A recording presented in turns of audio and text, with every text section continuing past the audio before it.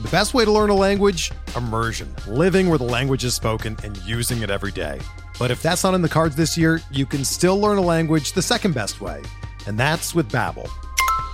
Be a better you in 2024 with Babbel, the science-backed language learning app that actually works. Don't pay hundreds of dollars for private tutors or waste hours on apps that don't really help you speak the language.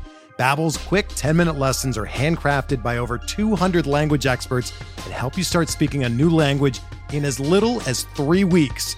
Babbel's designed by real people for real conversations, and their tips and tools are approachable, accessible, rooted in real-life situations, and delivered with conversation-based teaching, so you're ready to practice what you've learned in the real world. Here's a special limited-time deal for our listeners. Right now, get up to 60% off your Babbel subscription at babbel.com/Blue Wire. That's 60% off at babbel.com/Blue Wire, spelled BABBEL.com/Blue Wire. Rules and restrictions apply.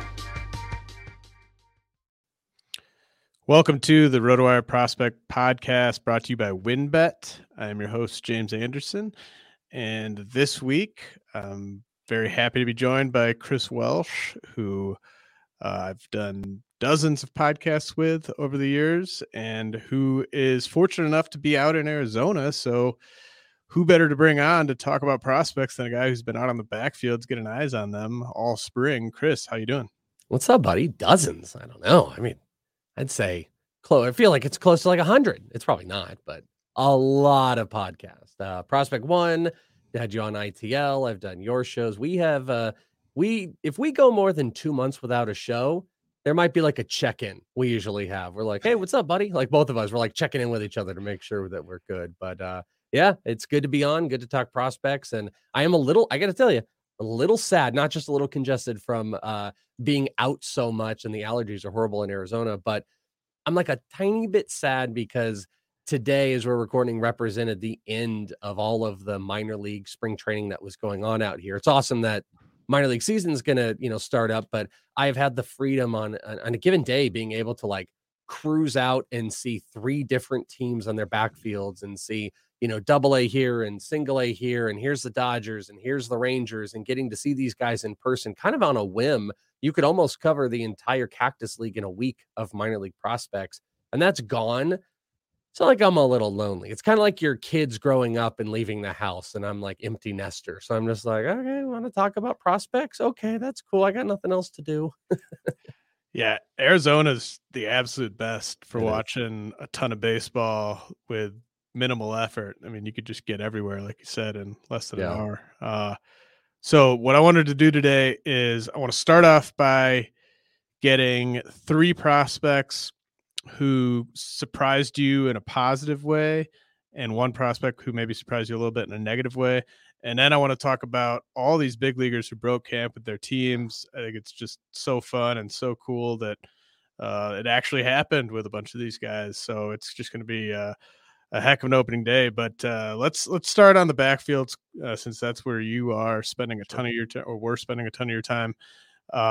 Give me 1 prospect who, after you saw him, kind of positively impressed you this spring. Now, there's a lot of different ways to go with this. I've talked about some of these different guys.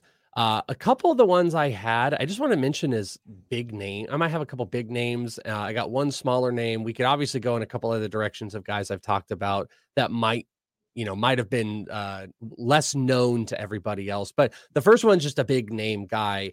And I thought it was really important because I got to see everything up front, and was Jack Leiter. So, might not 100% qualify for maybe what you were looking for when you say, hey, who's a guy that positively affected? Well, that was Leiter. I mean, that top end of starting pitchers is kind of difficult to navigate. I think it's Grayson Rodriguez. You could throw Shane Baz in there. And then there's this big, huge clump of guys. There's the Myers. There's the Kirbys. There's the Cavallis. Leiter sits somewhere in that general area for people. But the thing he doesn't have comparative to the rest of these guys is any professional track record for us to go off of. He didn't pitch last year after being drafted. He stuck around at Vanderbilt. He came over here for a tiny bit. He did some instructs, but he didn't do anything. So when the CBA got agreed upon, the very first thing that happened is a lot of the facilities were not open, where the Rangers and Royals not only opened up their facilities, but they said in honor of this, they were going to run a scrimmage game. And that scrimmage game featured the Rangers putting out Jack Leiter and the Royals putting out Bobby Witt. And I had tweeted about it, got a lot of traction on the Bobby Witt front because I think I was one of the first to tweet out and show, hey, Bobby Witt's at third base. There's nothing else that's going on. I think we all kind of presumed it, but he was starting at third base. But in that game, Leiter threw, and I happened to sit right behind home plate. You know, I have an angle. There's one thing I'm known for. It's my angle of video that I go and James has seen me do it. And anybody that's been around me see, I go up, I sit, there's netting, and I get the camera right in between the netting. So I get this really cool view, and it's kind of become my view. I couldn't get that on this one, but I just so happened to be sitting behind home plate in front of the radar gun they put out there. So I was like, I got to do this more often. This is great because every pitch I got to see the velocity, and I was calling them on some video I had. Now, the idea of the positive impression here is that Jack Leiter is obviously a top pitching prospect, but he sat somewhere in that clump. And I have seen Kirby pitch in person. I have not seen Meyer and Cavalli in person, but I've seen a lot of these other guys, and I have reference points to them, Nick Lodola's, Hunter Green's. And Leiter was immensely impressive in his first professional debut. He dominated every single one of the hitters except Bobby Witt. Vinny Pasquantino was in that lineup. Vinny couldn't do anything against him. All the other guys, they didn't have a whole bunch. I think they might have had like Peyton Wilson and a few others, not big names. Bobby Witt obviously had his number. Bobby Witt went 3 for 3 in the game. I didn't get crazy good contact. He had one good single that went to left field. But what was impressive in all that missed time was how locked in Leiter was. He was sitting 90, I want to say 95, 96 the whole time. He touched 98. He was throwing off his secondaries. His slider was disgusting. He had multiple strikeouts. He had a little bit of a command issue as he got further in. He hit a guy on the shoulder. But what you could see was a guy that was ready and commanding with multiple pitches. And then, what was it, like a week ago? We got the aggressive assignment of Double-A. And I think that shows you how far along he is. And I know everybody, every time you talk about these guys, are like, oh, hey, when's it coming up? Is he going to be up this year? Like, no, he's not going to be up this year. But they gave him a Double-A assignment. And this is a guy that had 3+ pitches. He had a little bit of wonkiness with command, but he was one of those dominant pitchers in college. So, you know, this isn't an out of absolutely nowhere guy that positively improved, but this is a guy that I got to see out there look like a frontline starter. The only guy he struggled against just made the major leagues and might be a 2020 guy. And I felt personally like Leiter maybe separated himself from the bottom of that pitching clump, and he does belong. And I don't think a lot of people have him there. I do think he belongs in that Meyer, Cavalli, Kirby territory. And if you want to think of like high-end future bets, maybe above, because I really think this is not a relief risk. This is a frontline type of starter with a guy who had very little working with his organization, was topping out at 98 in his first, spring game. So I felt really, really good. So hopefully that's kind of what you were looking for, James, in that one, because I thought he beat expectations with the pitches that we saw in person. And everybody doesn't have a point of reference at this point. It's going to be like Friday, Saturday. Your guys are going to get to see him on television. And I think you're going to see like Vanderbilt versions of Jack Leiter back out there in Double-A. Yeah, no, that's great. I think people would love to hear that, especially since we didn't get to see him last year. My pitching ranks are probably more jumbled than you're even making it out to be. I don't necessarily follow that same consensus, but and there's more guys, by the way. I want to add in, like, I just kind of kept throwing out the same names of guys, but you throw more in. There's Lodolo, there's Green, there's Uri Perez's, there's Detmers, there's Espina. I mean, it's this giant clump of guys. I didn't mean to make it about 4 guys. I mean, in my eyes, it might be, I don't know, 10 to 12 guys that are not, even if the rank was 40 spots, in my mind, they're almost in the same tier. The ranks are kind of subjective in numbers, and people get really focused on numbers. But do you agree? Is it like there's like after maybe the top 1 or 2, or maybe even just throw them in, it's a big clump of 10 to 12 pitchers that look relatively, quote, elite? I mean, I think it's more. I mean, it's even more. I've got 28 pitchers in my top 100 for the update that went up on Monday, and they're all just awesome. They're all like, I could make a strong case for any of those guys. Can I ask you something real quick? Sure. Who is 28? Edward Cabrera. Okay. And who is 1? Shane Boss. Okay.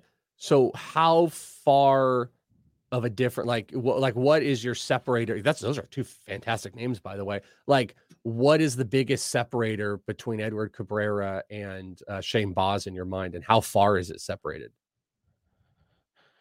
That makes sense how I'm saying that? Like, not numerically. I don't care about numerically, but like from the prospect standpoint of like, there's all these guys in between them, and it's a big clump, and you can make arguments. Like, how far off is the argument of Edward to Shane yeah, Boss? I mean, this is probably an argument for not you should never. I don't think you should. So like everything you said about Jack Leiter, I would not trade for Jack Leiter right now. I don't think you should ever be trading for these guys. It's such a good when people are high on them. Like, I think you've missed your window on a pitching prospect once people agree that they're really good. And part of why you should never do that is, like, I wouldn't be surprised if 2 years from now Edward Cabrera was more valuable in fantasy than Shane Boss, even though I've got him like 75 spots apart on my rankings. Look at Joe Ryan. Joe Ryan was not a top 100 prospect forever, and he's the opening day starter for the Twins right now, to your point. Yeah, I mean, I'm pushing guys up based on proximity as much as ever. I've got more like, people are mad about me not having Uri Perez or Daniel Espino in my top 10. It's just all about how much things can go wrong in the next year or so before those guys debut. But if you want to put those guys up top, like, they're talented enough to justify that. To your point with those guys as well, I just want to point out is, like, this is the world's worst time to trade for Uri Perez. Like, what you said, I know you were doing it blanket. That is to Uri Perez specifically. This is the worst time to trade for him. He will cost you everything. Same with Daniel Espino. I just did a bold prediction show that you were on Prospect One, and I think it was Jeff Ponce that had Daniel Espino like number 1 pitching, like top 10 overall or something like that. Like, those 2, they're far away. Maybe people are getting mad at you, but it's also the absolute worst time of worst times to trade for those guys as far as valuations. And I've done kind of the same thing as you. It's like I've moved up a whole lot. I don't have I think I maybe have 2 or 1 sub 20-year-old pitcher and sub 22-year-old in my top 100. Maybe 3 or 4 total. The only teenager I have in my top 100 is Uri Perez on the pitching side. No Job, no. I don't think Abel is a teenager. No, those guys. No, I honestly didn't even consider Job or Abel for the top 100 because of how far I think they are away. But like, if you just wanted to lay out the pitches and say, well, he's got this many plus pitches or projects for this many plus pitches, that's just not how I rank pitching prospects anymore. Like, I really try to factor in how much risk there is with each guy. But like Leiter, even though we haven't seen him pitch, just like we haven't seen Job pitch, Leiter could be up next year. So he's comfortably inside my top 100, but he's not in my top 75 yet. And I think the big thing is he will be as soon as you see. I think that's something that people should sort of expect to happen. But that was my point of bringing him up too. Is like, you're bringing up the best point here that makes me feel better about talking about him, because sometimes I think you struggle with this, I struggle with this as people that talk about prospects. Like, sometimes everybody wants us to talk about all the guys. I had somebody hit me up like, hey, in your bold predictions, you didn't even talk about Corbin Carroll, or in your live looks, you didn't even talk about Corbin Carroll in someone you saw. And it's like, yeah, you're right. I guess I just always talk about him. And I assume, so you have this struggle, like, do you talk about the top guys, or is everybody only ever want guys that no one's thinking of and the next big guy? But to your point, you don't have him in the top 75. He wasn't being drafted usually, unless it was a points league, in the top 6, let's say, in first year player drafts. And it's because there's not a lot of stuff going on. There's not a lot of buzz. He wasn't playing in games. He wasn't pitching a whole bunch. It was very behind the scenes. And my point to all of that is I think he checks a lot of boxes for you.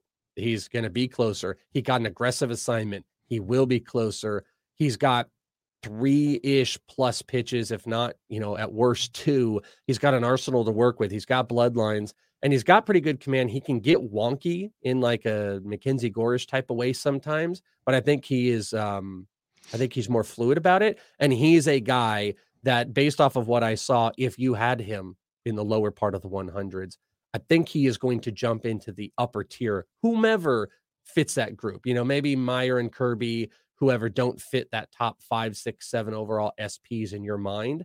But whoever is in that group, I think that's where Leiter will sit. I think he will firmly, by June 1st, I think for you, he will be inside your top 50, knowing you, how I do. It's quite possible. Or outside the top 150. You know what? Sometimes I don't know. He'll either be inside the top 150 or he'll be off the list. I'm not really 100% sure. Okay, who's the number 2 guy that impressed you?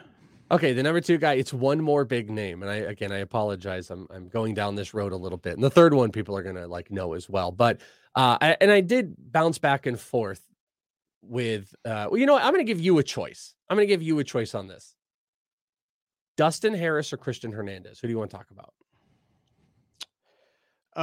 Let's do Christian Hernandez, because you and everyone, if you like this podcast, you should 100% be listening to the Prospect One podcast. And Welsh, on the podcast I was on that got released earlier this week, talked about Dustin Harris for a good 5 minutes there. So people can go check that pod out if they want to hear about Dustin Harris, but let's talk about Christian Hernandez. Okay. And I had him on the list and I deleted him in favor of Christian Hernandez. Talk about Christian Robinson as well, because I really love the stuff we saw with Dustin Harris. But Christian Hernandez has been a really fascinating case. So this is another guy that he has all the buzz in the world and he has no American stateside track record. He played in the Dominican Summer League last year where he had 285, 5 homers, 21 stolen bases, looked pretty good.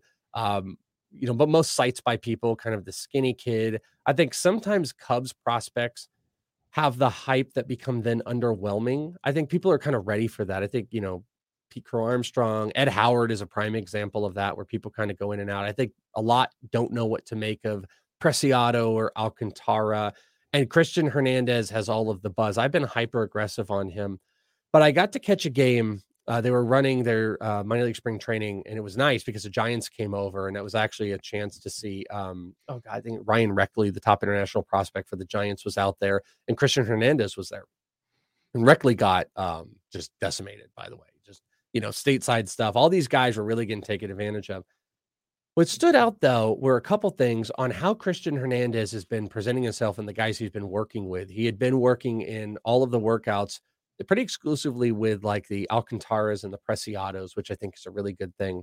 The standout BP it takes notice. You immediately take notice, but also the body and the presentation of how he's been putting himself up at bat. So one of the at-bats I have, he did strike out, but it was striking out. And he was very visual. So something that stood out to me, especially with young guys, is you see like hyper aggression. These guys will come up, swing through their shoes, especially if they've got like a really pretty swing, or if they've got really good bat speed. Sometimes they're going to just they're going to work on that. They're going to sit off speed because that's where they struggle. And they're like, well, I'll catch back up.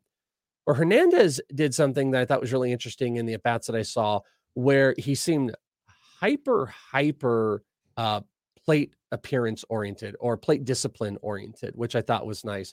One of the first pitches that came in kind of high on the corner. He didn't swing on it and he was shaking his head. He was like, nope. Like he knew exactly what the zone was. And he took a couple good hacks that he didn't get quite control of, but man, you could see the wrist just turn on it. He exploded on the ball. There wasn't a whole lot of another thing you'll notice with guys, Julio Rodriguez is a prime example. Julio Rodriguez used to be like I'm doing a visual here. He used to be like really like bat on his shoulder, kind of behind. And if you've noticed as he's progressed, and a lot of guys do, the bat kind of starts to come more forward and it doesn't go so far back on their shoulder or behind their head. And it just kind of goes forward. And you notice a lot of guys that have success when they make that change. Joe Adell, I think, has been another example of that. When you just kind of bring it around your shoulder, don't bring it too far back, there's less movement and less reactionary time for them that they can explode on the ball. And that's what smart, at least from my eye, I'm not a professional scout or anything, but these guys that are able to explode on the ball when they don't have the bat so far back, they can just explode and turn the wrist, that's a good thing. I already see that with Christian Hernandez. And then in the at-bat at the end, he struck out and he was pissed. And he immediately looked and he was shaking his head. He's like, no way. And now it was a really small thing in my eyes. But for a young guy without stateside experience to already start showing off the plate discipline, I thought was impressive. He explodes on the ball. He's got quick hands. I thought his body looked more advanced than you would think. They list him at 6'2", 175, and it's pretty chiseled and it doesn't feel skinny. And I think we're going to see a big season from him. You know, he's got a lot of high expectations, and it's hard again for me to pick a guy that's like, hey, you know, who's a guy that, you know, really impressed you in a positive way.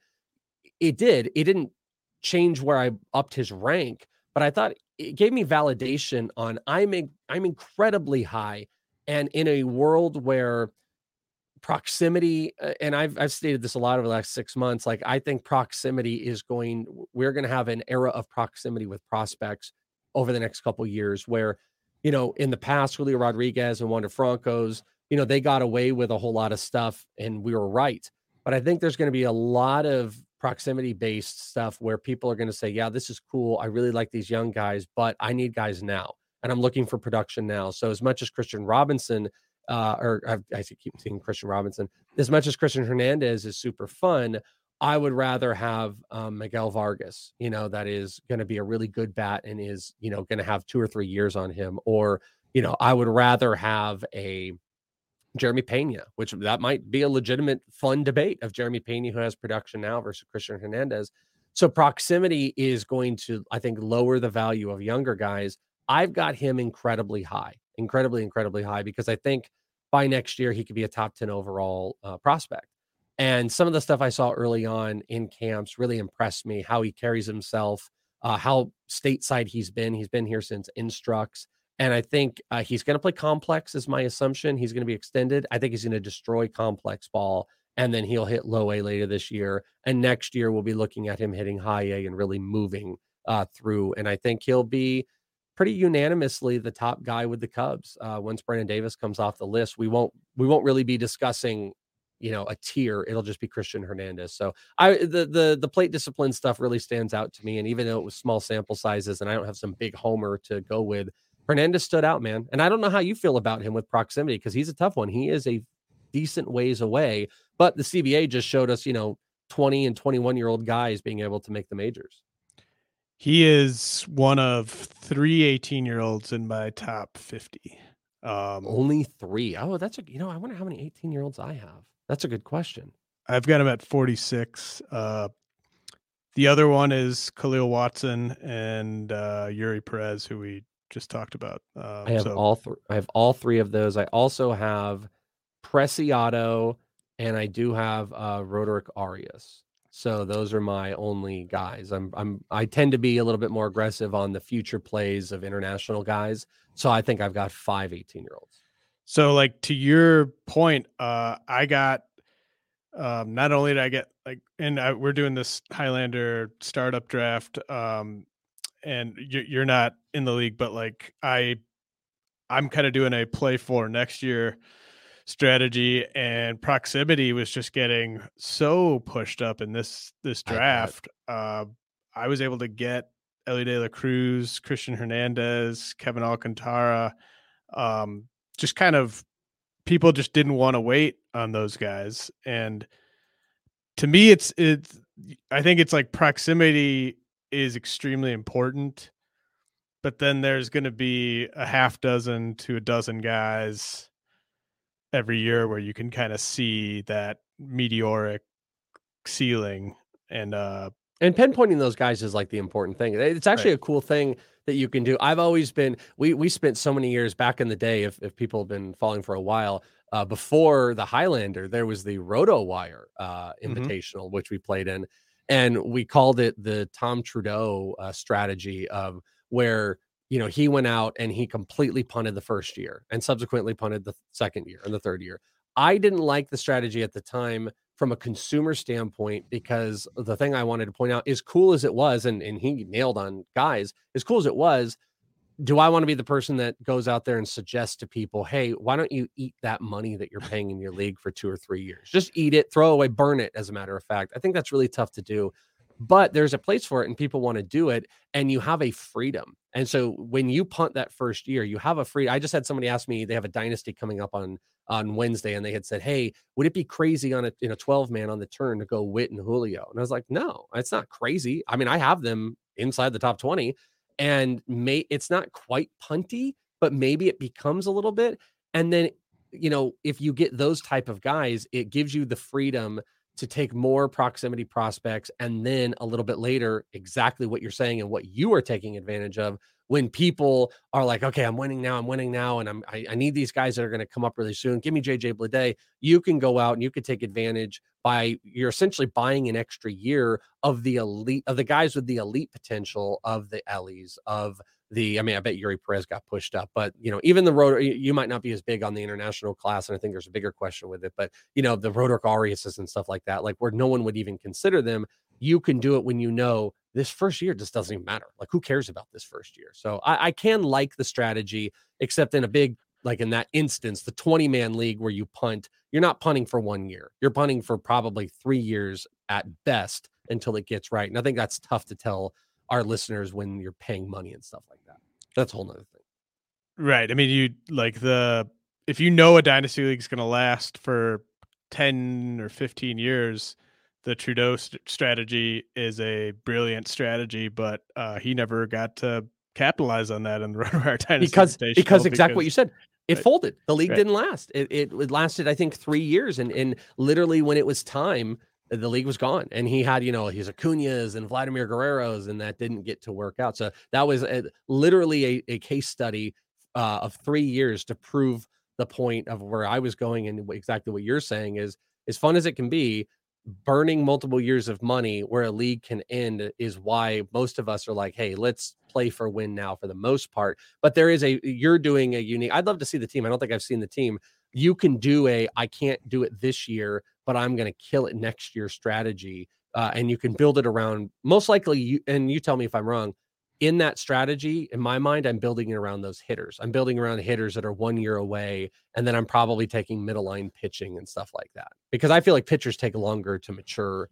So, I mean, not saying I wouldn't take Ludolos and Greens and stuff like that, but I feel like it's like where a hitter can come up and maybe take a year to really move, like Odell. I feel like pitching usually takes 2 or 3 years, unless your name is Trevor Rogers. Yeah, no, it's and I'll actually I'll be writing about that draft later today here for the site. But excited to read it. Gonna head to a quick message from our sponsors, but when we come back, Welsh will give us his third hitter from the Backfields who impressed him this spring. We're driven by the search for better, but when it comes to hiring, the best way to search for a candidate isn't to search at all. Don't search, match with Indeed.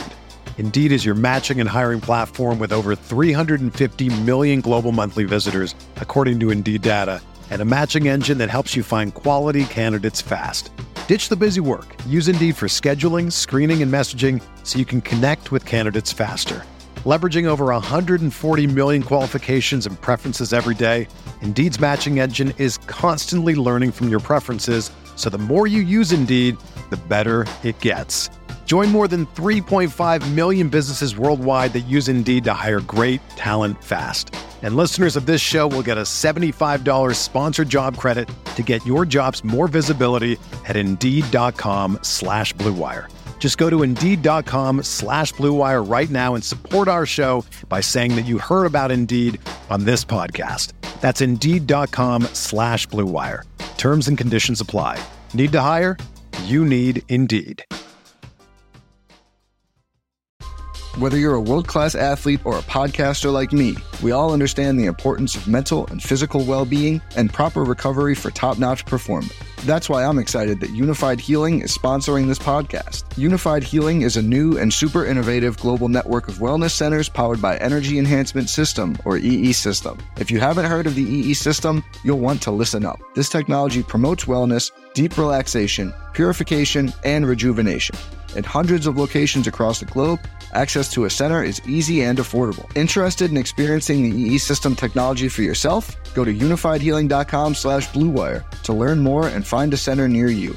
That's unifydhealing.com/Blue Wire. No material or testimonials on the Unified Healing website are intended to be viewed as medical advice or a substitute for professional medical advice, diagnosis, or treatment. Always seek the advice of your physician or other qualified healthcare provider with any questions you may have regarding a medical condition or treatment and before undertaking a new healthcare regimen, including EE system. It's only a kick, a jump, a block. It's only a serve. It's only a tackle, a run. It's only for the fans. After all, it's only pressure. You got this. Adidas.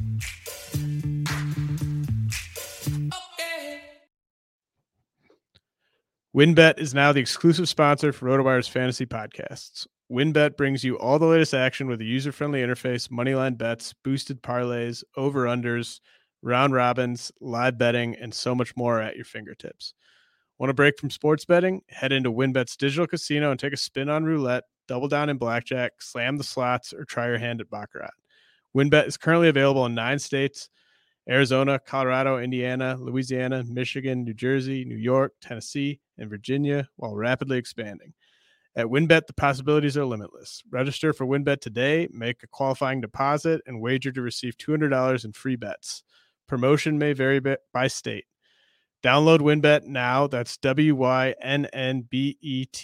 WynnBET, the exclusive partner for RotoWire's fantasy podcasts. All right, Welsh, we're back, and let's hear the third guy who impressed you in Arizona. It's not going to be like a big surprise, but I think it's important to talk about, and I'd like to talk about with you. And I think there's other guys that could have made this list, and I gave hard thought to. Victor Acosta with the Padres is one of those guys I've chatted about. And again, there's a handful of others, from Evan Carter's to Everson Ortega with the Giants, have all had some impression. But the number one guy that was the most impressive to me, and I just don't think you and I have talked about him, is Davison De Los Santos. And I'm a little behind the 8 ball because I know, and they've, when someone likes a prospect nowadays, James, they don't do it on podcasts. Is they tweet about it, they quote tweet their tweet that they tweeted about it, and they let you know about that they love the prospect. So people will tell you that they love De Los Santos before anybody, and that's totally okay. And like many guys as of recent that have really popped, I don't like being like this sometimes, but there are instances where I look at these guys and I'm like, okay, I see the surface, I see the stuff, but like I need to visually be in person to really buy into some of the hype that some people get. And to credit, I think there's some guys that have really been thrown out there. Davison De Los Santos, not one guy made me go, whoa, more than him during the spring. He was the biggest whoa moment I had. And I tweeted about it. Happened on the Backfields, where I had this really cool picture. It was another moment where I saw Alec Thomas for the first time in spring, and I was like, holy crap, what was he doing in the offseason? He looks huge. And I'm not even sure if the, game at bats and stuff really show how big he looks in person, especially if you have a comparison. But there's this photo I have. It's De Los Santos, Carroll, and Thomas doing BP. And De Los Santos is up in the second round of BP. And he just crushes this ball, and it hits a light pole. That's behind, it's like a home run. It's like halfway up the light pole, and it dings in the video. You hear a coach yell something, and everyone's like, holy crap. And I'm like, what the hell is this? And he keeps doing it. And again, I apologize for kind of retreading some stuff I've talked about, but I then went and started asking pitchers. I was asking Ryan Nelson was one of and he's a fantastic prospect, and Liam Norris. We both chatted about, him, and they both just oohed and awed about De Los Santos. They were just like, this guy, I'm telling you, this guy is crazy. He doesn't have a whole lot of flaws. And Liam Norris told me he does this every day. Every day he's hitting just massive mammoth homers, more than anybody else. Corbin Carroll's not a big power guy. He's a contact guy. He's always impressive. Alec Thomas, little combo of both. Christian Robinson's out there, but nobody has power like him. And I don't think the body is out of control. And I think a lot of people were concerned about that. It's pretty fit. I've even exchanged some stuff with him on Instagram. And, for the age and for the raw power and the contact he's making, I don't know, man. This is one, it pisses me off, James. I hate that everybody else, the other people, those are smart guys that were on it so hard, but this is one that I've jumped on in a huge degree. He's the most impressive, probably the most impressive of impact that have been made on the backfields. Like I said, I thought Acosta was really good. Dustin Harris maybe a little bit more impactful, but Davison really looks like an absolute dude. And I think he could hit 20 plus homers this year in a full season of minor leagues. And I know that might not sound crazy, but we don't see like that to an immense amount, but it might be 2025. He's got light tower power. He also got to play in spring training games. I love Davison De Los Santos, and I wouldn't be shocked if he's a top 50 overall prospect come the end of the year. And it's not just homerism of a Diamondback. Because again, they'll all tell you, everybody will tell you, James, who loved Davison De Los Santos before anybody else. So I'm not the only one. Are they gonna keep letting you back at that facility out in Arizona? I one day I put some glasses on, someday I put a hat on. I'll maybe change my shirt. No, you know what? The guys are really cool there too. Like I've like De Los Santos, like we were, like fist pounds and stuff like that because he knows I'm rooting for him. The not fun thing is when you're not on a guy and they pay attention. Not all these guys pay attention, but the younger guys you catch, like when I put out the video of De Los Santos, he immediately got into my DMs and thanked me. And I was like, don't thank me, dude. Like this is incredible stuff. But I still don't know. I seriously doubt it, James, that anybody really, there's a handful of guys that do know me and remember me. Like I've been around Julio. I don't think Julio remembers me, and I've interviewed him on field before. Kelnick has absolutely no idea who I am. And I did a 10-minute interview. Well, he doesn't remember because he didn't look at me at all when we did the interview, weirdly.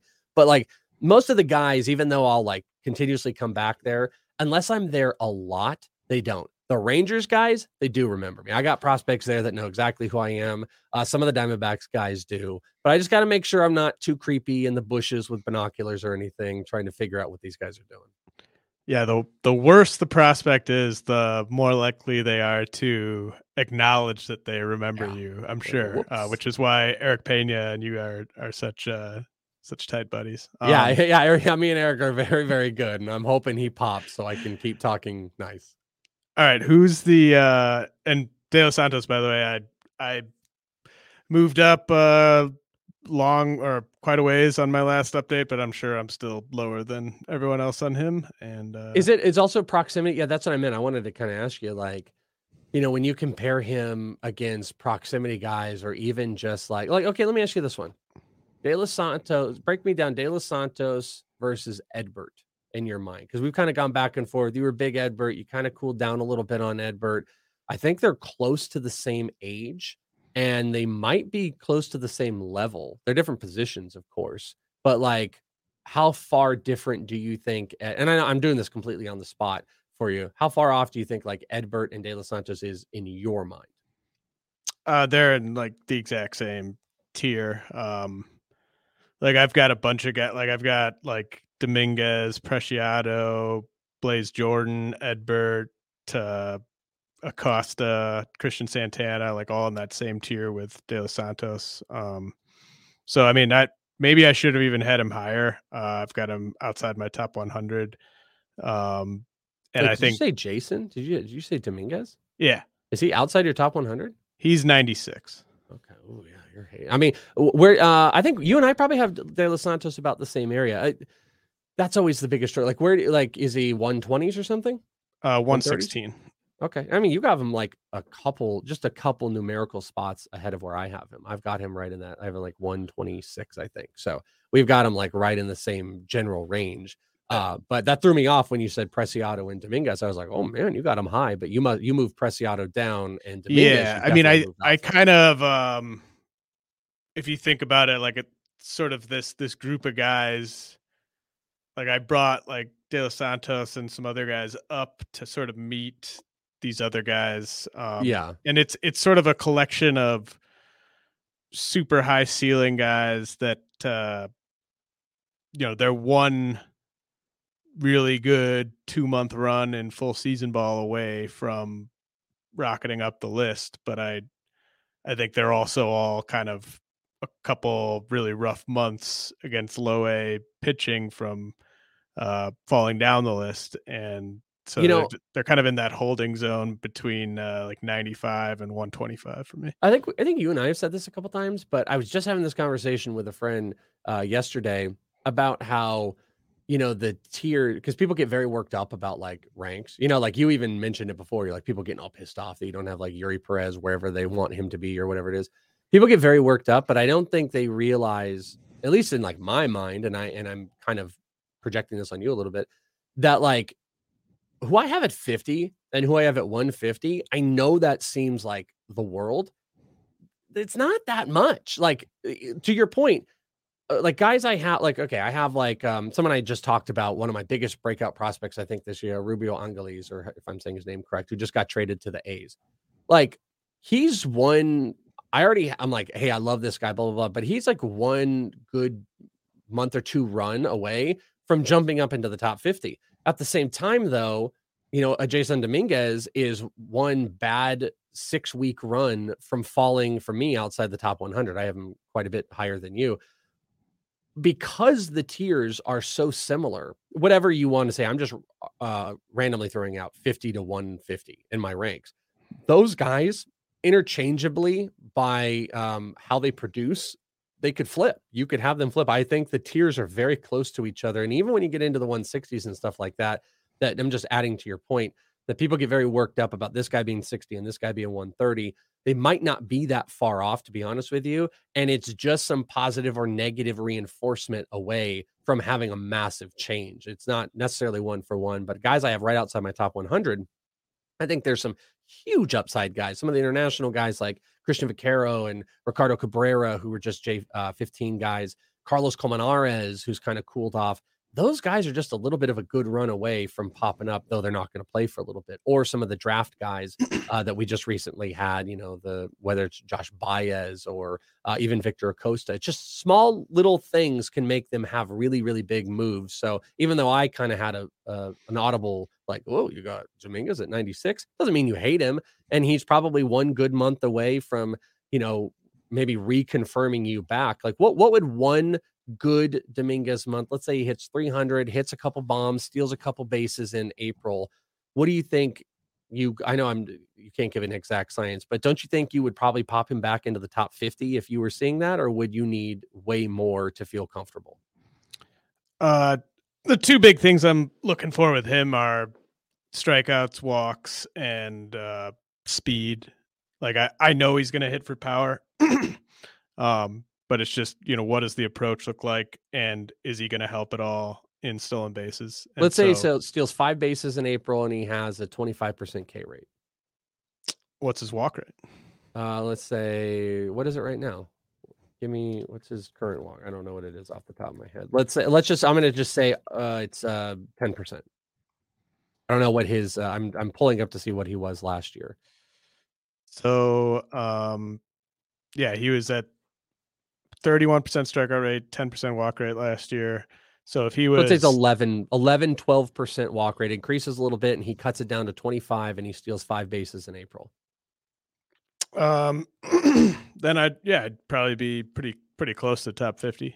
Okay, so I'm just reaffirming kind of like those are the things that, especially if people want to understand like our brains sometime, which our brains are insane. My brain is wacky, but like, simple check marks like that, you're like, oh, okay. But that's how fluid it can be. I mean, I didn't blow anybody's minds out there. 5 stolen bases and 25% K rate. You might not think that's a big deal, but look at what big rank movement that can happen. That's how close a lot of these guys can be in our minds, and it gets tiered, and we just have to prioritize at that point. And, you're a little bit cooler on him. The worst question that I get a lot, and I'm sure you get it maybe as much, if not more than I do, is just, give me 3 prospects outside of the top X that could be inside the top X like in a year. Yeah. And like I'm ranking these guys based on how much I like them and how confident I am in them. So the lower you go, I'm not going to give you 3 guys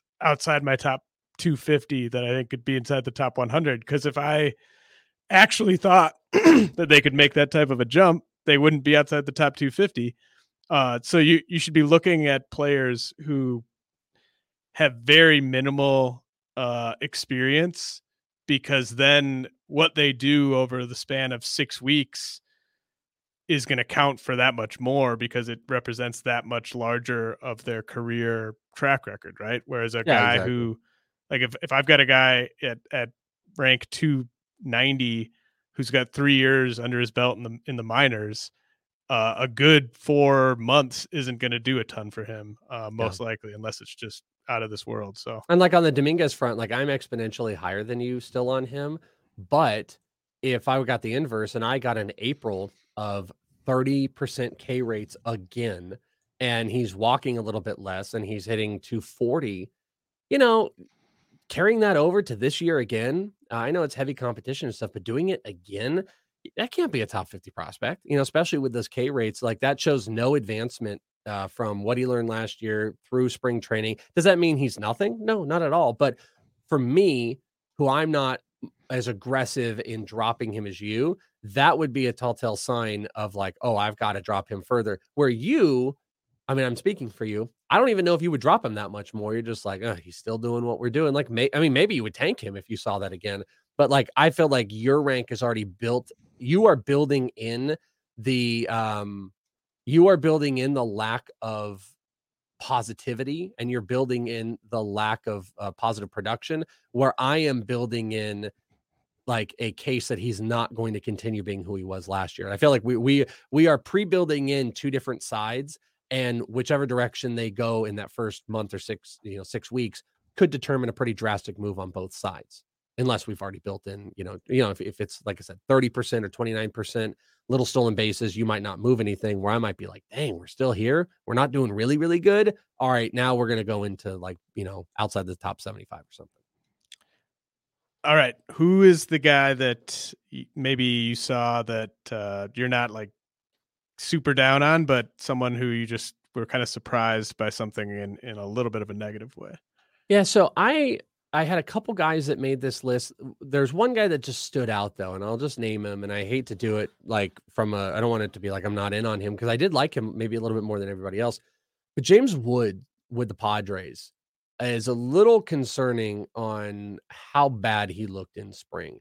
And it's not so much, you're not like, oh, where's the power and blah, blah, blah, but really bad swings, like really bad takes. I caught the game where I caught Victor Acosta, and Victor Acosta looked really good.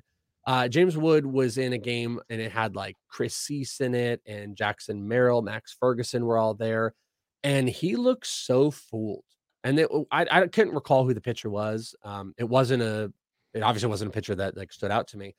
And it was this performance of like, James Wood had 3 straight absolute hacks out of his shoes, swinging at God knows what. It's like me playing MLB The Show for the first time in 10 years, where I'm just hitting the square button and I can't differentiate a changeup to a fastball. And that's what he looked like. And that's worrisome because he's a big, long-limbed guy who's got crazy raw power. He also was stealing bases in rookie ball, which was really impressive. The pitching was so bad though out here that you got to take it with a grain of salt. And he's being valued in the same range of guys like Jay Allen, Lonnie White. I'm trying to think of not James Triantos. He's moved. Triantos and like Sweeney had kind of moved past him, but he was in that kind of general range. I'm pulling up my first year player to give you a couple other guys. Josh Baez is a perfect one. Those guys were kind of compared in the same.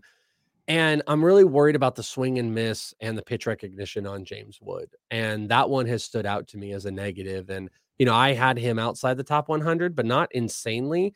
And I moved him below Josh Baez, which was a very specific one. And it's something to monitor. Didn't decimate him by any value. I don't tend to do that. I tend to be a little bit more cautious on these guys, and it's spring training and stuff like that. But I saw a couple games of James Wood out here, and none of them looked great. And a lot of them looked heavy swing and miss. So I've got a little bit of concern on him. And, he was a pretty valuable first year player guy, and most view as a top 150. He was in the 150 of my prospect ADP. But that was probably even if you didn't want a big breakdown and you just randomly were like one guy negative, and that would have been the first one that came to my mind.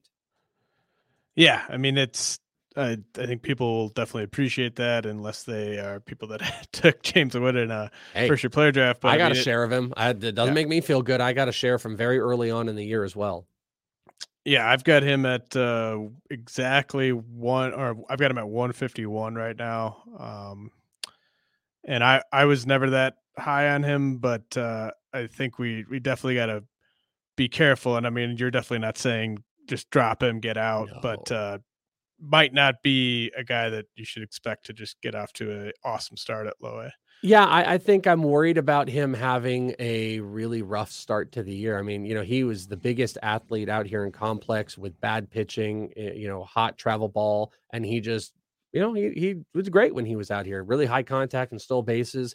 He'll be a guy heavily monitoring to start the minor league season to see how he is against some better competition, especially traveling around more and stuff like that. I'm a little worried it's going to be a rough early go, but like I said, you don't tank these guys. It's very small sample sizes.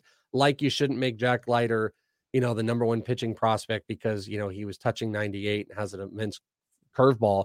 You shouldn't say James Wood is absolutely nothing because he swung and missed in some spring training. It's an adjustment period. All this stuff is get a bigger sample size, but he looked of the guys that stood out, he looked the worst. All right, we're going to head to another message from sponsors. After that, Chris and I will talk about some guys who made the big league roster, including our number one overall prospect.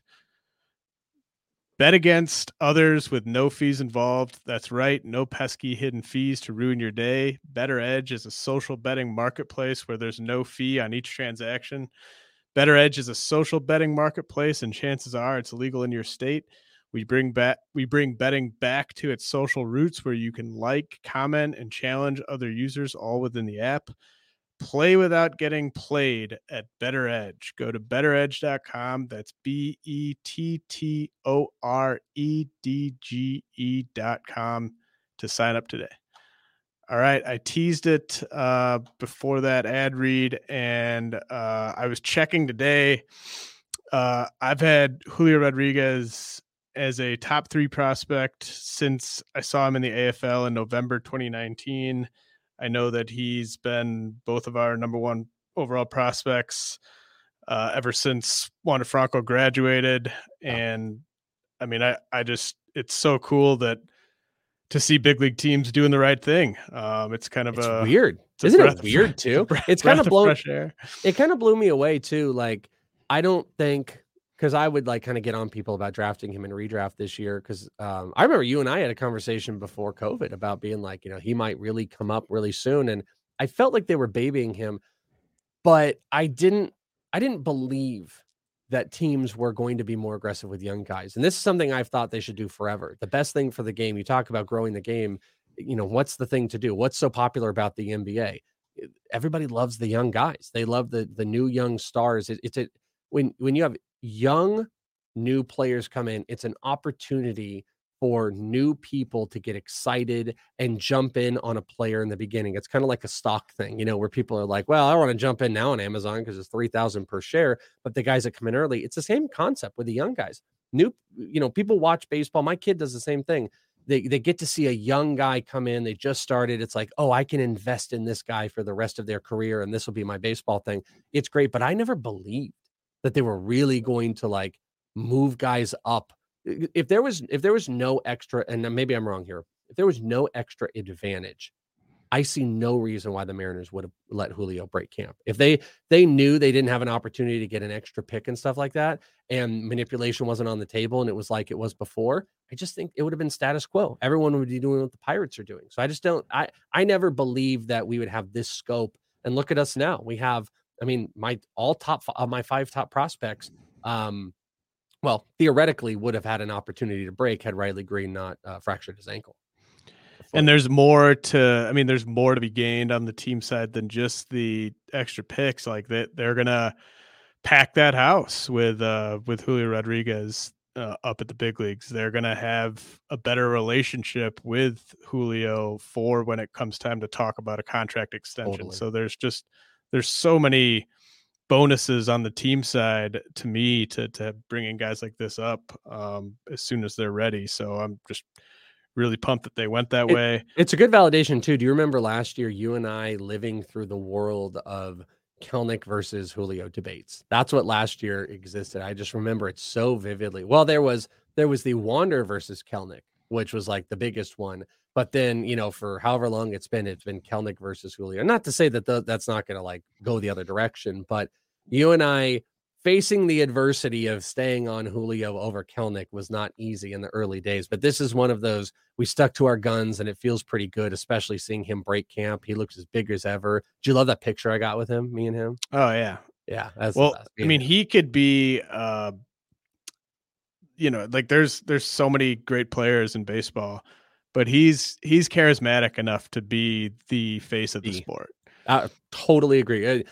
2 years, you're going to see him like on the cover of MLB The Show. He is going to, he was doing his own show, by the way. He was doing like a Twitter J-Rod show. That's his nickname, the J-Rod show. He was doing a Twitter show in the minors, in spring training, all that, interviewing players. That guy is the biggest personality. I love Fernando Tatis Jr.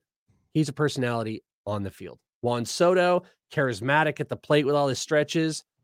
He's on the field. Julio Rodriguez is the only of all the Ronald Acuna. You don't see Ronald Acuna doing stuff. It's on the field. Julio Rodriguez is the only guy of all these guys, all of the guys, Bryce Harper, Mike Trout. He's the only guy that is a superstar on and off the field. And he really could change the face of a lot of stuff. The only thing lame about this was that video that the team posted of the fake video where he didn't know what was going telling on. him like that. Like Scott Service, first of all, like the biggest square in the world, based on that video, whatever. But like the the way that you tell a guy that is in front of his teammates in the clubhouse, right? Like that's how you tell a guy that. You don't sit down and make this stupid lame build up about. Well, you know what it was? Well, like Mariners development, they do a really good. They're the best social of any team. They do lots and lots of stuff, but it was so like, we got to be like Hard Knocks, everybody. Because the Royals did the same thing. The Royals did a little dumb video that was even faker, by the way. With Glad I haven't seen that.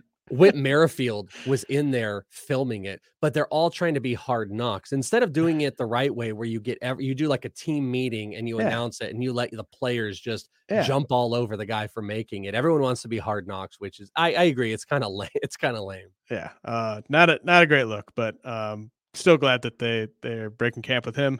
CJ Abrams, the way that I would describe the way I am kind of advising people on Abrams right now is I don't have him anywhere for redraft, but someone should have him in your league. And if you want it to be you, then great. But it would be an amazing feat for him to hit better than like 235 this year against big league pitching. Like I really think that like if CJ Abrams goes out and hits 250, then his future is incredibly bright, because he just has no business having that much success given the amount of experience he has against upper level pitching. But I wouldn't rule it out. I mean, he's incredibly talented. Where are you at on Abrams just for 2022? Yeah, I'm kind of the same way. I'm torn. The NL is such a weird spot. I'm shocked that they gave him, they're giving him a spot, and he's finally having to relent. He did it last spring as well, playing some outfield, and he was successful in spring training. But he just had kind of a lost year of injuries and stuff. He got to start in right field. He said he'll play anywhere. He can play anywhere. The Padres like to have, these super utility type of guys. My only worry with him is that I don't know if it's good that he specifically is not an everyday player. He doesn't have a ton of high-end experience. He missed so much time last year. He's an insanely explosive athlete.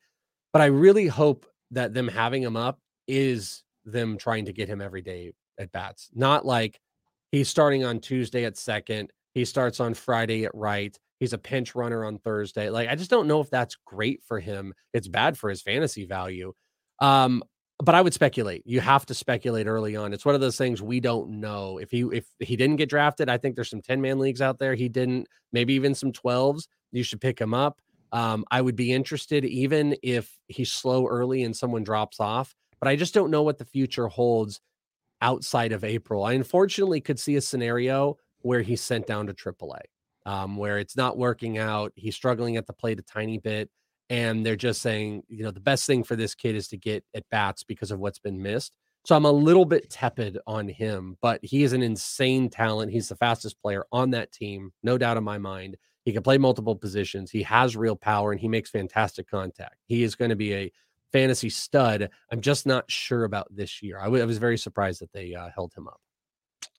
Yeah, I mean, I would be hoping for the same type of production. Like, well, I don't know. Like most of the guys that I think are going to produce like him are guys that I wasn't really touching in drafts. Like I'm not that in on like Akil Badu. I mean, that could be kind of similar, but I mean like Jonathan VR, like that type of thing. Even though I was kind of in on VR after he signed with the Cubs, but I was too. It was a little, but like that's sort of like the best case scenario to me, like as a rookie. And I don't even think he'll be like Andrew Vaughn is kind of a post hype sleeper this year. Even though I'm still worried about his playing time, just because I really am now with the AJ Pollock trade and everything. Yeah, but I don't even think CJ Abrams will be a quote unquote sleeper next year just because of the speed. Like anytime a guy could steal 30 bases. Look at Miles Straw. Miles Straw can't do anything else. I mean, he can hit a little bit, but he doesn't hit homers. He's not going to be an RBI threat. And he was like going like 125 overall. Look at like Victor Robles and Andres Jimenez, like back, a couple of years ago, those guys were going. Victor Robles is a really interesting comp I'm worried about. Like, who, and he may either falsely or positively transitioning us here. I'm much more interested in Bryson Stott than I am CJ Abrams. That's another one I'm shocked that he got the spot, but I'm not shocked. And I've been very vocal about Bryson Stott since the AFL. He is a crazy bat. He's an insane bat, great patience, walks more than he strikes out in the AFL. He also did it in the spring. He doesn't show off crazy power, but he has it. He had a power explosion at the end of the AFL. Insane bat speed. He's a pretty good defender. He's just like a 5-tool player. He can steal. He does everything. So I just didn't know if they would push him that aggressive, and they did. And they gave him a spot. Him and Bohm vying for third. While also they have Didi that I think Bryson can take that spot. I kind of think Bryson might have an opportunity to double up on plate appearances, and he's kind of a dark horse for NL Rookie of the Year for me. I would be more aggressive on him than Abrams, even though Abrams has a higher stolen base front. But don't sleep on Stott. If he's given the opportunity, I think Stott could steal 15 bases this season, where obviously if Abrams were given the opportunity and succeeded, he could steal 50, to be honest with you. But I like Stott, and I would be a little bit more aggressive on him than Abrams. And I think Stott is probably more available in leagues as far as picking up goes than Abrams would be. But I mean, I could be off. How about Stott versus Jeremy Pena for 2022? Ooh, that's so tough. I mean, if you told me both guys get the same run, I'm going to take Stott hands down. And I know that's not going to be super popular because Pena is buzzy as buzz can be. They're very similar in they've got, power speed combos, and Pena's really grown in size. The Astros love him. From a draft standpoint, if I'm talking redraft, I would take Pena because I get more guarantees, and I think they're very close. And I think the Astros are way more committed to Jeremy Pena, unless he super fails. How about, I think the Phillies are kind of saying all the right things about Alec Boehm. I mentioned this on the radio show today. My theory is that he would already be optioned to AAA if he wasn't going to throw a big tantrum about it. And like, I could just picture him being such a prickly guy that they don't want to go that route necessarily. And he is a little prickly, that. Like Bryson Stott is better than Alec Boehm at everything. And agreed. I don't see him being in a platoon, no matter what Joe Girardi says. Like Bryson Stott's going to play. I think it's opportunity. Like they don't want to get, because to your point, if you send him down like now, you're really kind of giving up. And I don't think they want to kill the confidence yet. But to your point, though, I think Bryson at the end of April, Bryson Stott is playing more consistently than Alec Boehm. They've got the DH to run with. They could put Schwarber out in the outfield to play a little bit. Like they've got some flexibility where they could try to get Boehm and Stott in at the same time. But I think Stott is the play over Boehm at this point. And this is the Phillies are probably top 3 or 4 in the majors in desperation. They're not gonna win 82 games instead of 86 games because they gave Alec Boehm 350 plate appearances he didn't deserve. So like, they're going to find a spot for Stott. I think like Stott is going to have to struggle to not play. Yeah, and I think it's like Stott can play third base one day, and then he can take over for Didi, one day at short. Like that's what I'm saying. Like I think he plays more consistently. Where Bohm, I just don't see it. I think Bohm is third base, maybe DH. I think he's sitting more, and if he struggles, I don't know, dude. He might be. I don't know if they do it, but he might be a guy that you just move on from. Like don't be at the expense of other players at this point. Though they don't have a lot of depth. Like after Stott and Bohm, like who's the next guy? I don't think they want to groom Stott as the next third baseman. I think he's the shortstop when they're out of the Didi contract. But, I'm just not super excited about Bohm, though I did feel he could be one of those guys that could be in the next class of like improving this season. I don't think in spring he's shown enough. And I don't think the team has shown enough confidence. Clearly having Stott up, I think kills some of that confidence. So we touched on Stott, touched on Pena briefly. I do want to talk about more big league guys, but I did just want to get your take. So like, I think you are kind of in the, if you had to pick a guy to be the number one prospect in the game after all these obvious guys graduate, I think you're on Anthony Volpe. Yeah, good call. Yep. I'm on Corbin Carroll for that, and I wanted to ask you about him because I want to talk about like aggressive assignments. Sending him to Double-A, I'm not surprised. Like, I think he can handle Double-A, but I mean they are not holding back on him. Remember, like a year ago, the Mariners sent Julio Rodriguez to High A. The Diamondbacks have all the cover in the world to send Corbin Carroll to High A, and they're sending him to Double-A. What did you make of that move? Yeah, I thought that was a good aggressive move. I thought it was the right move. Before Carroll got hurt, he was at High A and he was killing it. He was dominating. He was right back at it. And I'm not surprised by it. He had a great spring. I mean, I was tweeting about it. Like I said, someone was like, "Oh, you're not talking about Carroll." It's because I love the guy. I love Corbin Carroll. He has, I've always said that Abrams speed. It's the same thing. You could call it Carroll speed. In a flash, I had a couple listeners that were at this backfield game that I was at, and Slade Ciccone was pitching. It was an inter squad game and pitched to Carroll, and Carroll absolutely just ripped a changeup off of him to the right field wall. And I swear to God, it felt like this. Before the ball hit the grass off of the field, he was at second base. That's what it felt like. I mean, it was like blink of an eye. He's at second. He makes really, really great contact. He's such a smart player. He's very, very smart about his approach. And he hasn't gotten the body up like Alec has. And I would love for those two to like work out in the offseason a little bit more. So he hasn't gotten the body there, but his general nature of contact, he just makes, he's going to hit for power at some degree. He'd be an incredible leadoff hitter. He can steal bases. He's super fast. And the assignment shows a lot that, the Diamondbacks re-signed Ketel Marte. They're in a weird spot. I think next year, if the Diamondbacks don't have an opening day roster of Carroll and Alec Thomas, I think they're being silly with themselves. Just put those guys. What are you waiting for? Put those guys out there. Get Ketel in at second. And you're grooming Jordan Lawler to come up, relatively soon. They gave him a assignment, which I thought was actually nice and aggressive because I assumed maybe they would have him play rookie ball again due to the injury. But I thought it was speaking to everything.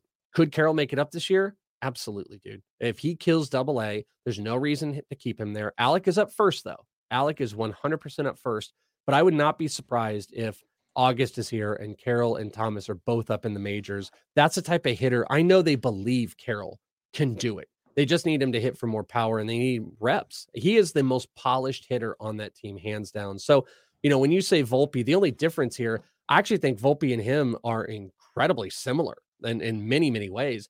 Just Volpe has a better approach for power right now and plays a more premium position. So yeah, my number one guy would be Volpe, but I see a path where Corbin Carroll could jump over even Noelvi Marte, who looks like he's going to be a third baseman and moving off. I could see Carroll as my number two, and I could see, a year or so of Carroll and Volpe being 1-2. I would not discount that happening, but yeah, I think we have the similar type of player. I think maybe the conversation piece is why do you and I both not have Noelvi as the number one overall guy? I think a lot of people would ask because, he continues to check boxes. He got bigger. He is changing positions, but is there something about Noelvi that sets you back?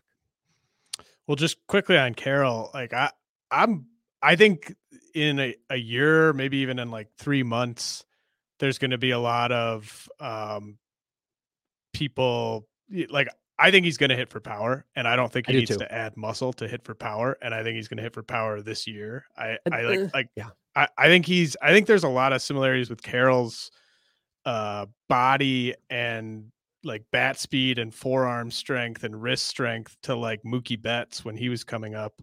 Where that's a great comp. I'm really glad you said that. That is a very, very good analogy for people to process on their head, because you're 100% right about that.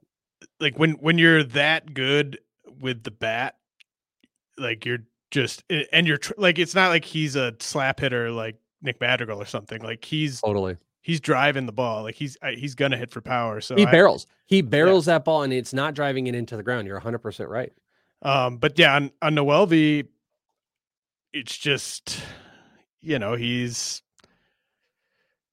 everyone in my top 15 is going to be up by next year. And Noelvi's not in my top 15 because I don't think he's up till 2024. But, even if he is up in 2023, everyone is so good that I have ahead of him. They've proven more. Like my level of confidence is high. And it kind of comes back. Like, I think there's just this, like I've ranted about this before on the pod, but this idea of upside and ceiling, and some guys having it and some guys not having it. Like if you are like, a lot of these guys just have way more upside than people give them credit for. Yeah. Like to me, like Nick York has a ton of upside. Like Nick York could be Robinson Cano. Like that's an incredibly high ceiling. Like Tristan Casas has a ton of upside. He could be like a top 3 fantasy first baseman.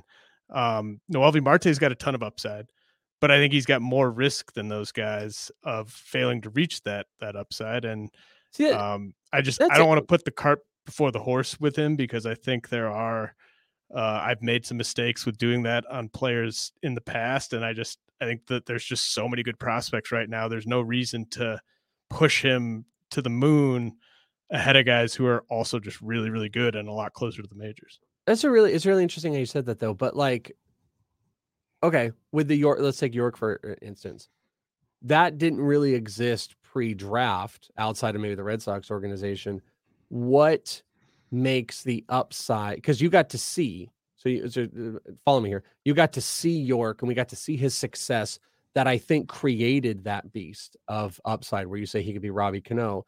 But we got to see Noelvi Marte and his production, and that gets to create what a lot of people will throw out comps of like Miguel Cabrera. What's the difference in your eyes of why York has the upside without the risk, where I would say you have similar Noelvi comps to like Miggy and stuff, like young Miggy, where what's the risk that makes him not in that same camp? Is it just proximity of age, that there's more years under him? I mean, York is 20 and Noelvi is older. I mean, Noelvi is older than Nick York. So what, like, well, I think like riskier? It's kind of, I'm just gonna like reference the stats here on York, because they are just so absolutely laughable. But like so you're never gonna see a 19-year-old put up the numbers he did at low A and high A with the type of plate discipline that he had and the type of power output that he had. And like you're not gonna be able to find guys that did that who didn't make it. Like it's borderline. It's like once every 10 years type of stuff for a guy that age to go to full season ball and do that much damage without striking out a ton and while getting to power. And it's just like, I am incredibly confident in Nick York being an awesome hitter in the big leagues, based on what he's done so far. And Noelvi Marte, like, I don't buy those Miggy comps. Like I haven't heard that actually. I haven't seen people say that, but like, that's just, I don't think we're talking about that caliber of prospect, at least not yet.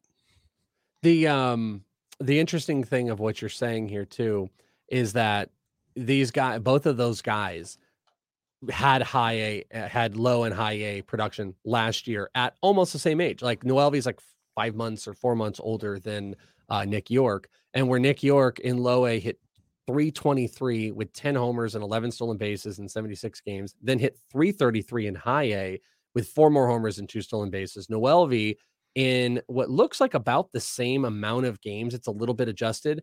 Noelvi hit 271 in low A, but he had 17 homers and 23 stolen bases. And then in high A, he hit 290 with no homers and 1 stolen base. And he also struck out, I would say, exponentially more than Nick York. So to your point, Nick York showed off, power, speed, elite batting average, and an elite eye at the plate, where Noelvi, I think, showed off more elite intangibles, counting stats. Like, this is a guy, could he be 30-30? Could he be 40-20 type of stuff? But he showed off more warning-ish signs as far as strikeouts go, not showing off like an elite average. And again, I'm not like coming at you about that. I have been critical of Noelvi. I literally opened up like a whole series of being critical about Noelvi last year because it was like, he could be number one.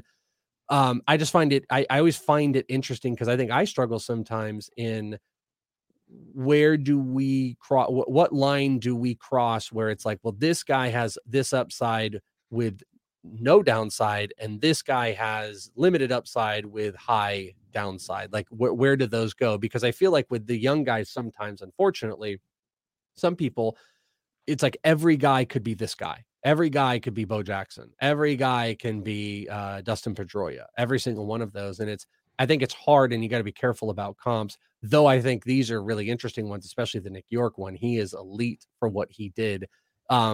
Having the debate of the upside versus downside and the insane comps we put on prospects is, I think, what creates some of the insanity of why people, Jesus, like Yuri Perez, everyone's like, hey, no one's talked about him since Craig Mish said Jose Fernandez is the last guy that anybody has comped like Yuri Perez. That's an insane value. So of course people are pissed off, James, when you don't have him as like the top 5 overall starting pitcher, because they're like, this guy's Jose Fernandez.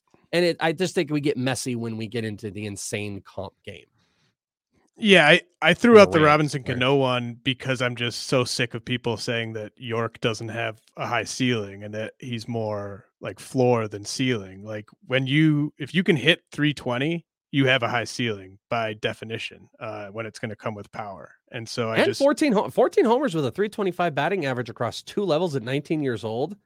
That does speak a lot. That speaks big.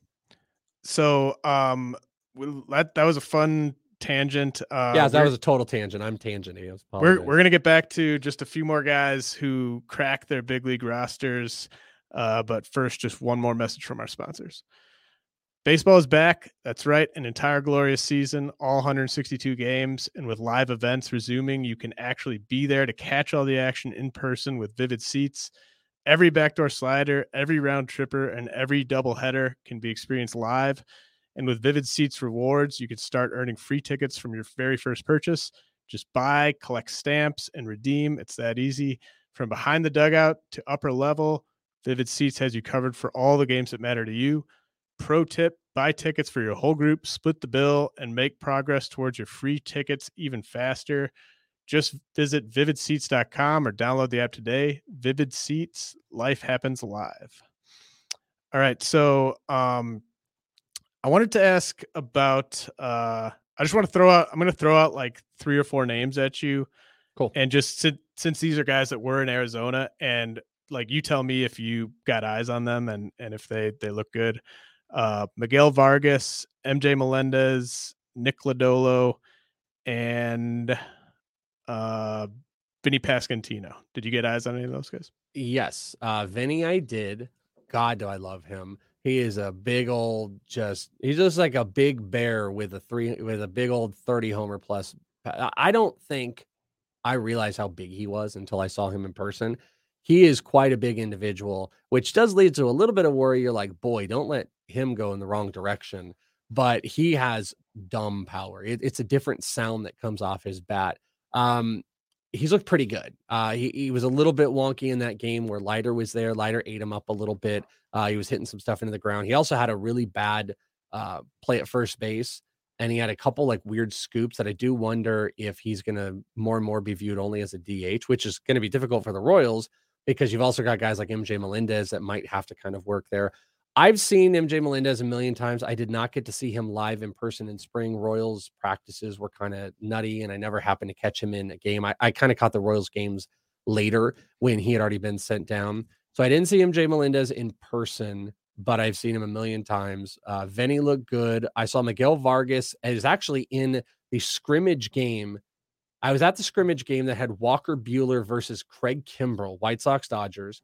It was the game, I think, that pushed Craig Kimbrell to be traded because the Dodgers were watching him. And it was also the game that Yoenis Cespedes was trying out for the White Sox. And his brother, Yoelki, was out there as well. It was a weird game. And Miguel Vargas was in that game with Walker Buehler. And he continues to just look, as patient as can be at the plate. He's got great power. One of the probably more underrated prospects in all of baseball. And then what was the other one? There's a fourth one. Vinny, Nick Lodolo.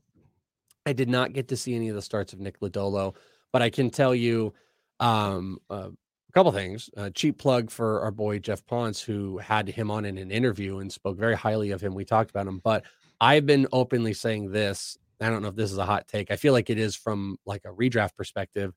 I'm Nick Lodolo over Hunter Green. And I'm pretty firmly on that. But I don't think, you tell me if I'm wrong, I don't think that's consensus. I think everybody else wants Hunter Green over Lodolo.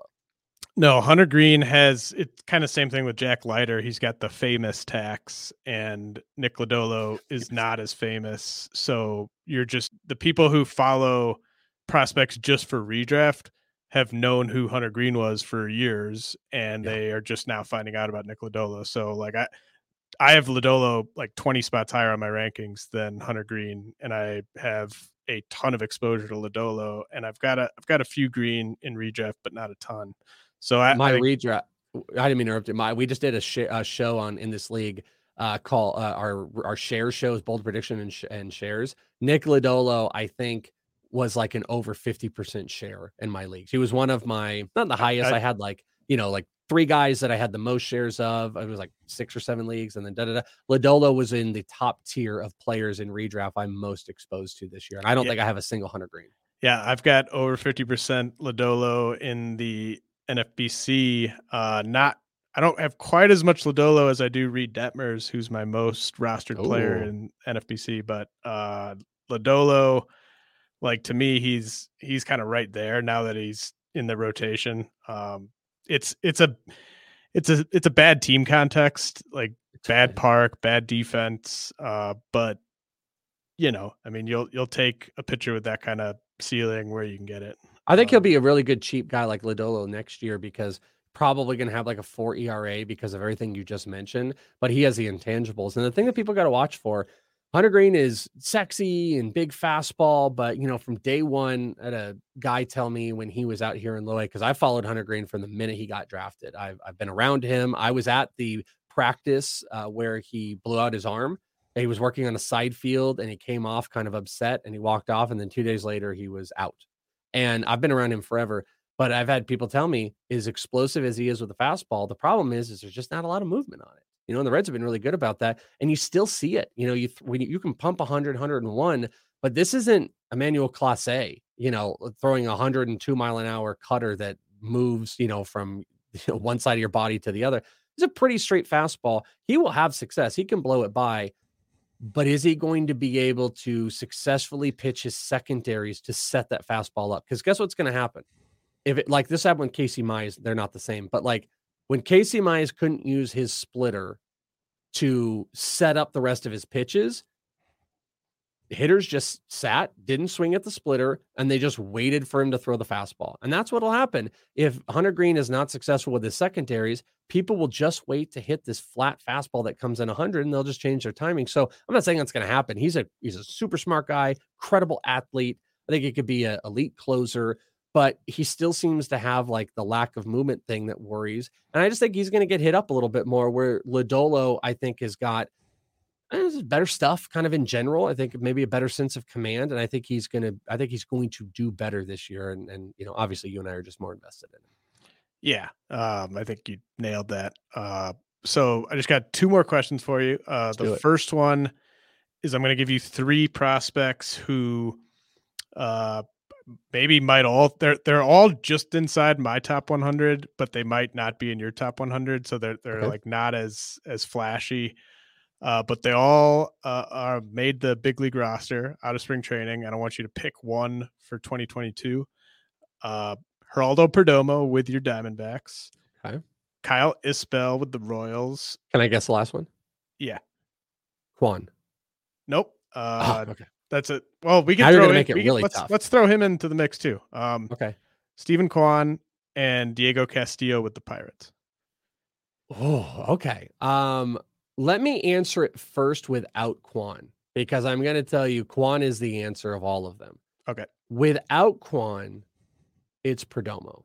Kyle Isbell's interesting, but I don't think he has the ability to take over. You've got Edward Olivares. They got Michael Taylor.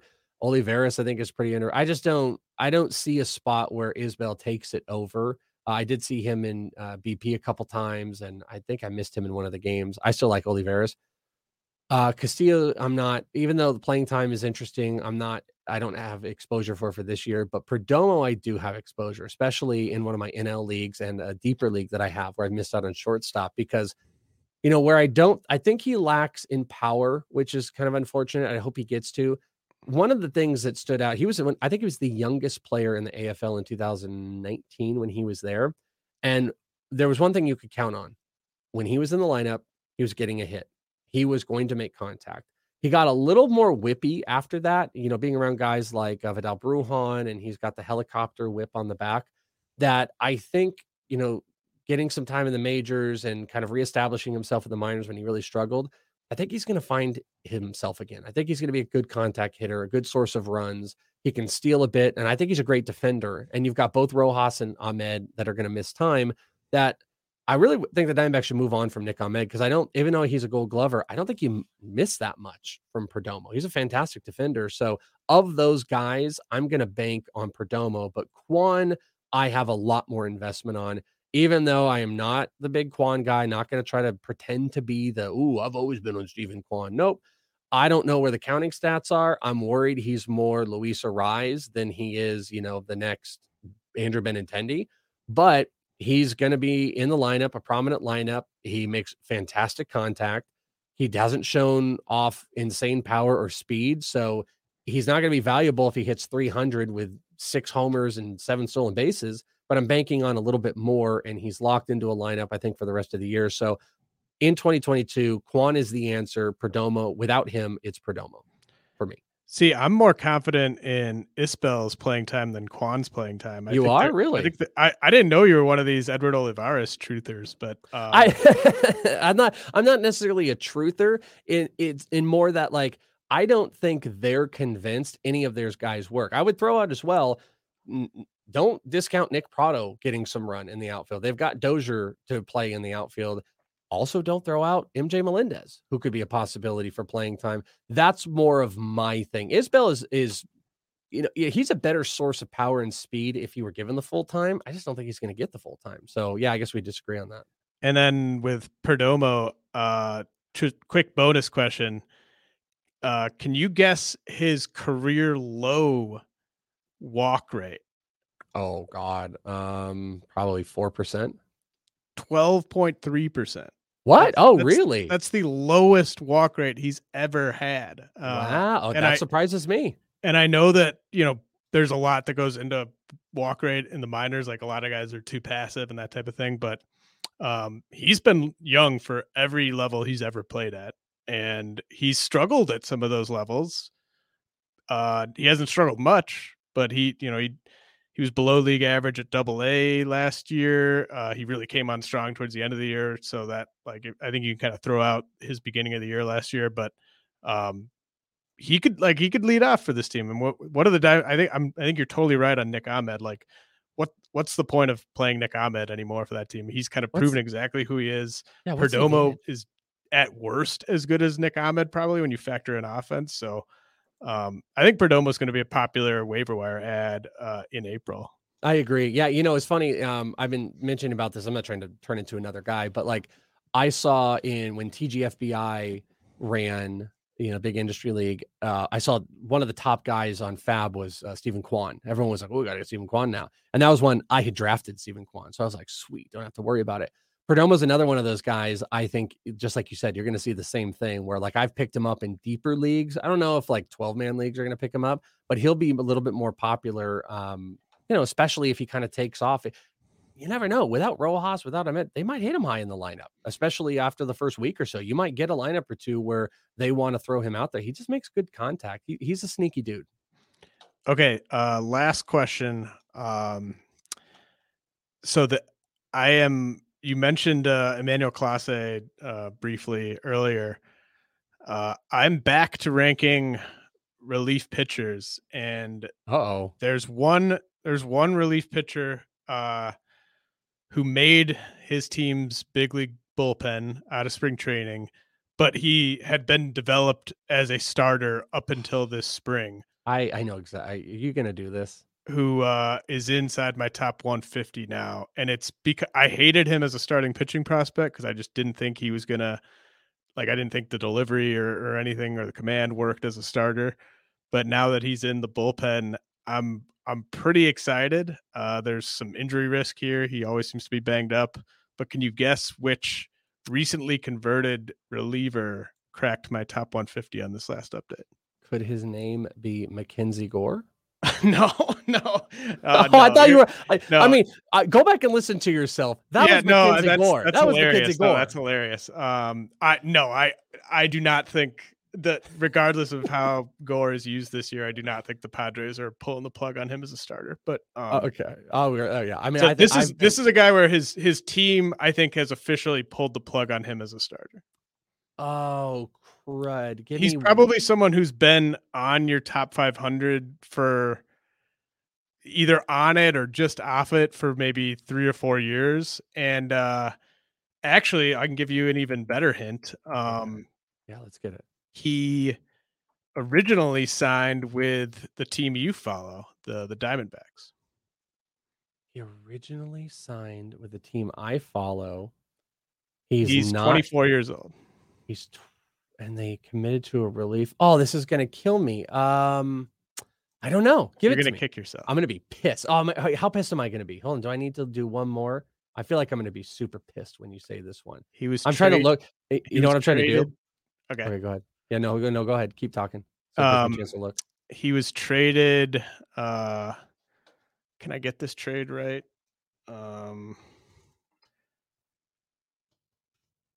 Let's see. I think it was Eduardo Escobar. Yeah, he was in the Eduardo Escobar trade. Oh no, this guy isn't there either. Oh man, I'm so done. This is gonna piss me. It's not Johan Duran, is it? Yeah, it is Johan Duran. Okay, yeah. Well, because I thought Johan Duran was still a possibility because you were saying I must have missed that they are fully committed to relief on him. That's me sort of maybe jumping to conclusions a little bit. I know that he's not in their rotation. So the fact that he made the big league roster, and given his injury history, I'm quite confident that he will be a reliever from here on out. But thank God you let me do that, by the way. I would have been so mad had you not let me get there about Johan Duran. He's got big fat. I know Eno has been touting him on his plus stuff. And Johan Duran has always had a big fastball. It makes sense. The more that you say about it, like he makes more sense in the bullpen and could be a legit closing option in the future. That, I mean, with especially you see a lot of the plus stuff out there, but like with how he commands the ball with that big fastball, he's one of those guys. He's definitely one of those guys. It's crazy to see everybody else in on him and also makes me upset from the Diamondbacks. But, oh man, so he's 150 to you? As strictly a reliever. If I find out tomorrow that they are going to send him to AAA and stretch him back out, he's outside my top 200. But I think he has like top 5 closer type of upside if that role were to come about. And, like an Edwin Diaz type, it seems like you're. I mean, look, like that bullpen, like I think it's Taylor Rogers' job, but that's not a extremely settled bullpen, and they've shown in the past that Taylor Rogers, they don't mind kind of jerking him around a little bit. So that's a good one. I'm interested. I'm very interested. And then kind of bonus Twins guy. I'm all in on Josh Winder at this point. I think he's the type of pitching prospect who's in my top 100 who I think you could still trade for and buy before people really start to freak out about him. But exciting things happening with the Twins. Which is not... and also, you know, just a great point too. I said this a million times over. It's very interesting, the evolution of ranking prospects and how they go, and why it's important to, you know, find a couple sources that you really like, because, you know, you have evolved, and I think you have a very smart and great perspective, especially I think attuned to proximity even more, where I still kind of fall into a territory. I have it built in, but I don't have it built in to your degree, which, you know, might be not great in some areas, might be great in some type of dynasties, depending on the league that you play in, that, you know, you really are on a lot of those proximity guys, and having that balance of, like, you know, finding, you know, the younger guys and still having the value versus those guys. Like, I don't have Winder high like you do. And there's evolution of, like, ranking guys who have more relief, but can they be closers and still putting in the value? You know, that's something that we've kind of got to do as well. So it's, the evolution is good. There's a lot more people in the space, and hopefully people are finding, you know, a couple that they really want to dig into to help them make the decisions. And as I mentioned in my article, I hit on Emmanuel Clase to some extent. I had him top 150 for a while, but I also had like Brian Abreu and Sam Delaplane and James Karinchak and Joe Jimenez and Andres Munoz ranked in the top like 300 at certain points. Andres Munoz is coming back though. He'll be back.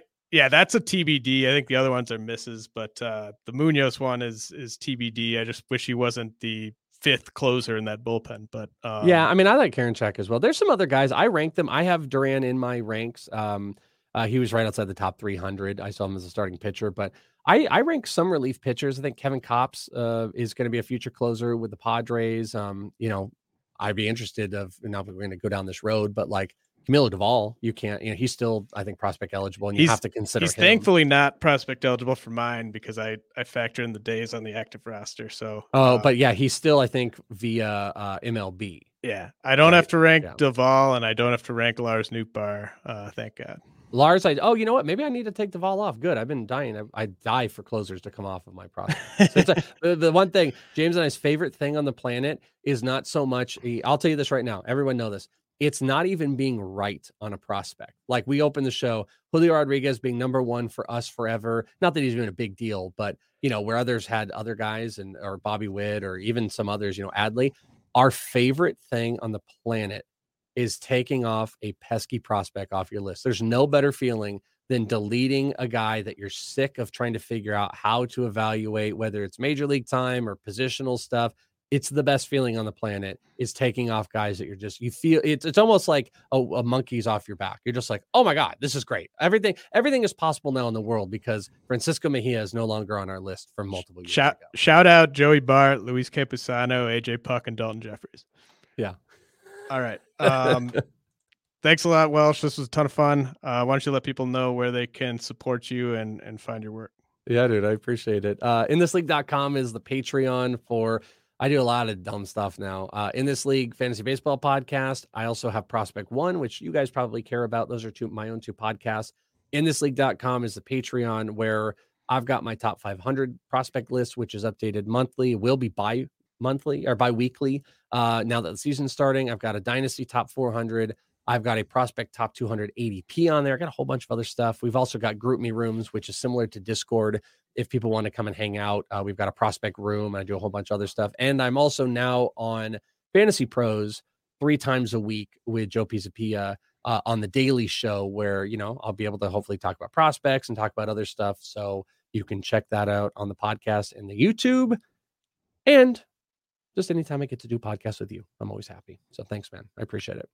This was a ton of fun, and I will probably be bugging you again now that I'm riding solo here. I'm sure I'll have you on a few more times. Yeah, baby. Yeah. Oh, I know. I miss Clay. Should we talk about a hip hop album real quick?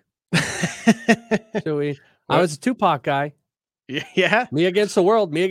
Greatest Tupac. Everyone says All Eyes on Me, but yeah, you're wrong. Me Against the World. Greatest Tupac album. I think that was before it went Death Row. That's a good call. Brenda's Got a Baby. That might be one of the all-time songs too. I've always been a All Eyes on Me guy, but Love it. I think Tupac's early work doesn't get enough play. It was Digital Underground before, and like Me Against the World, if I remember correctly, was his first album, and it had more of like I like that type of like soulful, like Mos Def, Talib Kweli, like Black Star, like those were that's what I grew up with, and it kind of had some more of that feeling. And Me Against the World, like I haven't listened to it in a long time, but I could put it on and I would remember every little bit of it. All Eyes on Me is amazing, and it has the classics, but I felt like All Eyes on Me was for everybody and Me Against the World was for me. Like it's that type of album, if you know what I'm saying. Yeah, All Eyes on Me is a party album, and Me Against the World is a chillin' album for sure. And I'm more of a chillin' type of a guy, especially if I'm reading off some of those guys. So all right, so we got some of it in. Hopefully someone's happy. We did that was paying homage to the great Clay Link. The great Clay Link. All right, man. Really appreciate it. I will talk to you soon. This has been the RotoWire Prospect Podcast brought to you by WynnBET.